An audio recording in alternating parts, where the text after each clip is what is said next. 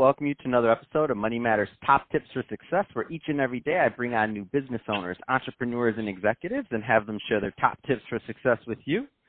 My name is Adam Torres. You can follow me on Instagram at AskAdamTorres to keep up with my book releases, book tour schedule, signings, all that other good stuff.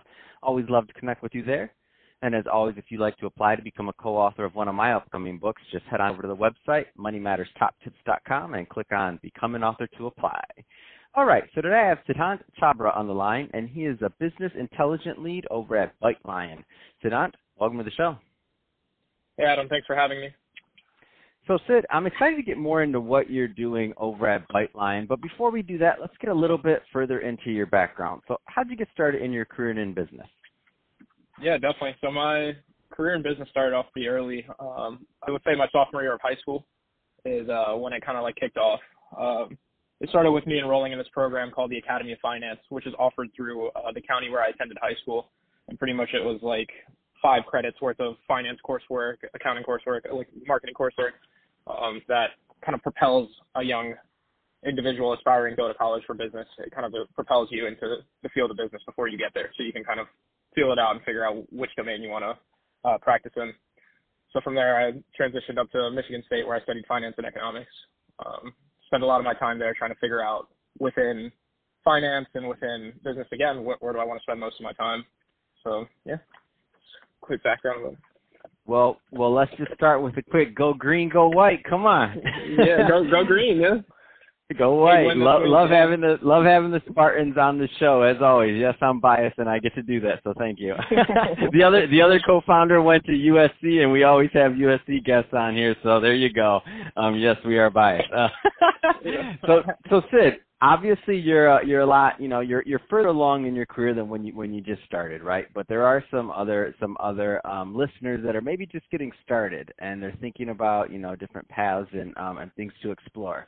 What kind of advice would you give to that new college grad that's out there and kind of really just starting to explore the job market? Definitely. I think what kind of helped me out when I was assessing like which field to spend my time in, something that really helped me was being grounded in what I really wanted to accomplish throughout my career. So thinking of it more from a longer time horizon of like maybe 10, 15 years. And I wasn't like really thinking like, okay, I want to become like the VP of this bank, or I want to do this, that, or the other. I was thinking more along the lines of what do I want to accomplish in my life? And so that kind of comes down to like 3 things for me. I want to travel, I want to make money, and I want to learn every single day. So by being like really grounded in those 3 things, I've been able to like weed out a lot of different distractors and career paths that would have taken me down completely different tangencies. But that's awesome. that was, So, no, that's great advice, and I think it makes a lot of sense, because I think sometimes, especially with new grads or people that are just, or even if you're not a new grad, but you're in career transition and you were going down one path and now you're going down another, I find that sometimes there's all this pressure to have everything figured out like immediately and to think that this next step is going to be the step. But the benefit of age and wisdom teaches us that this next step probably isn't the last. So there's going to be some other things down the pipe coming for sure. So that being said, I like your thought process of taking that longer term view and thinking about life goals versus just this next step. I think that vantage point is unique. So Sid, I want to switch it up a bit. I want to get into what you're doing over at ByteLion. So first, tell me a little bit more about the company, please. Yeah, definitely. So ByteLion is a custom software and application development firm. We're based in Hunt Valley, Maryland, so just outside the greater Baltimore area. And we work with clients that are from the startup to enterprise level, building them custom software, applications, tools, anything that can really like increase the efficiency or performance of their company. And yeah, that's like where we spend like most of our time. It's been a lot of fun like working here, since we do cover like such a wide variety of clients ranging from different sizes to different industries. So it's been pretty fun. Any kind of trends that you care to comment on just on software development? Because I feel like most people have, because you do cover a broad amount, you have a different vantage point. Because some people are really niche and they do one thing. I think you see a lot more than most. So any kind of trends you care to comment on?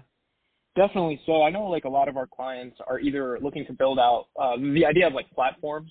This is like kind of like the next wave of things. Nothing is now a lone standing product. There always has to be like, okay, you can use this product, but you can also use this product as well. So that's called building a platform. And that's like where a lot of our clients are focusing a lot of their attention. Whereas like in the past, it was just, okay, we're going to build this one application and then we're going to move on from this. But now they're starting to think, okay, we're going to build this one application. What's the follow-on this? How can we keep our users engaged and keep them interacting with our brand, even if it might be through different product lines? So it's like a big trend that we're moving towards, and you can see it in like the investment markets as well. They kind of are looking to fund projects that can fit nicely into their portfolio and their platforms. Let's take that that concept just one step further, because I don't want to assume that everybody listening understands the difference between a platform and just an application. So an application would be, for example, the trend of everybody needed an app for the iPhone or something. Like everybody needed that app, right? Because everybody was doing apps all of a sudden. So that was like a single solution of just getting an app, which has changed a lot already. But now the idea of platforms, there's some people listening right now that are thinking, well, I know I have an app, or I know we've done some other things. I don't even know. Should we be thinking about these platforms that you speak of? Can you give a little bit of a further example of what that means and why it's so important for business owners to consider that? Definitely. So it's not so much should you be thinking of should we like build our own platform. It should be where do we fit in like the larger picture of what's going on in our industry. So as an example, you might be a healthcare application put on collecting a very specific type of consumer data, or patient data. Using that, can you also maybe provide this patient data for another aspect that your application does not really focus on? So, if we're providing one sort of healthcare, can we also provide another? So now we're getting away from the idea of, okay, my application is just collecting this data for one purpose to, okay, we're collecting this, and now we're going to build this entire ecosystem around the information that we're gathering.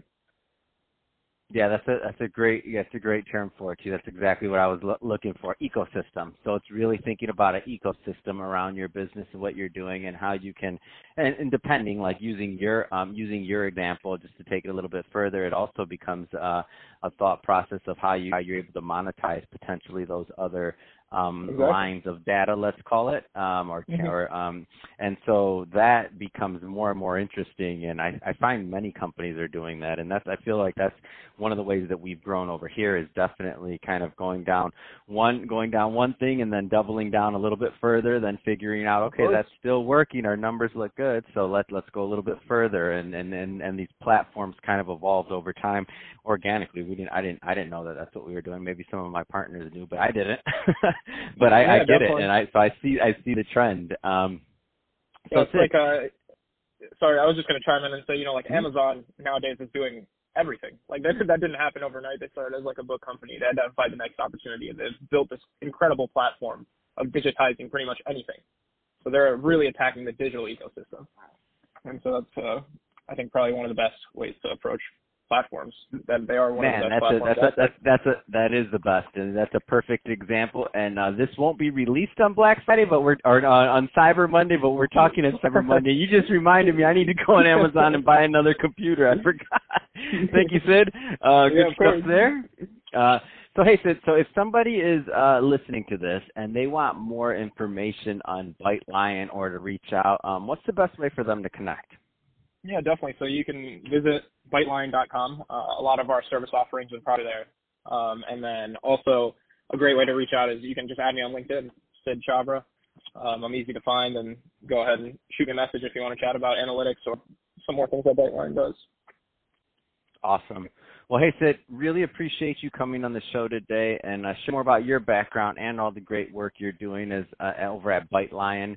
And to the audience, as always, thank you for tuning in. I hope you got a lot of value out of this. If you did, don't forget to subscribe to the podcast, leave me a review on the Apple iTunes Store, do all those great things we do to support our podcasters. I really do appreciate it.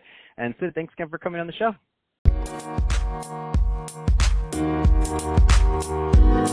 Thank you.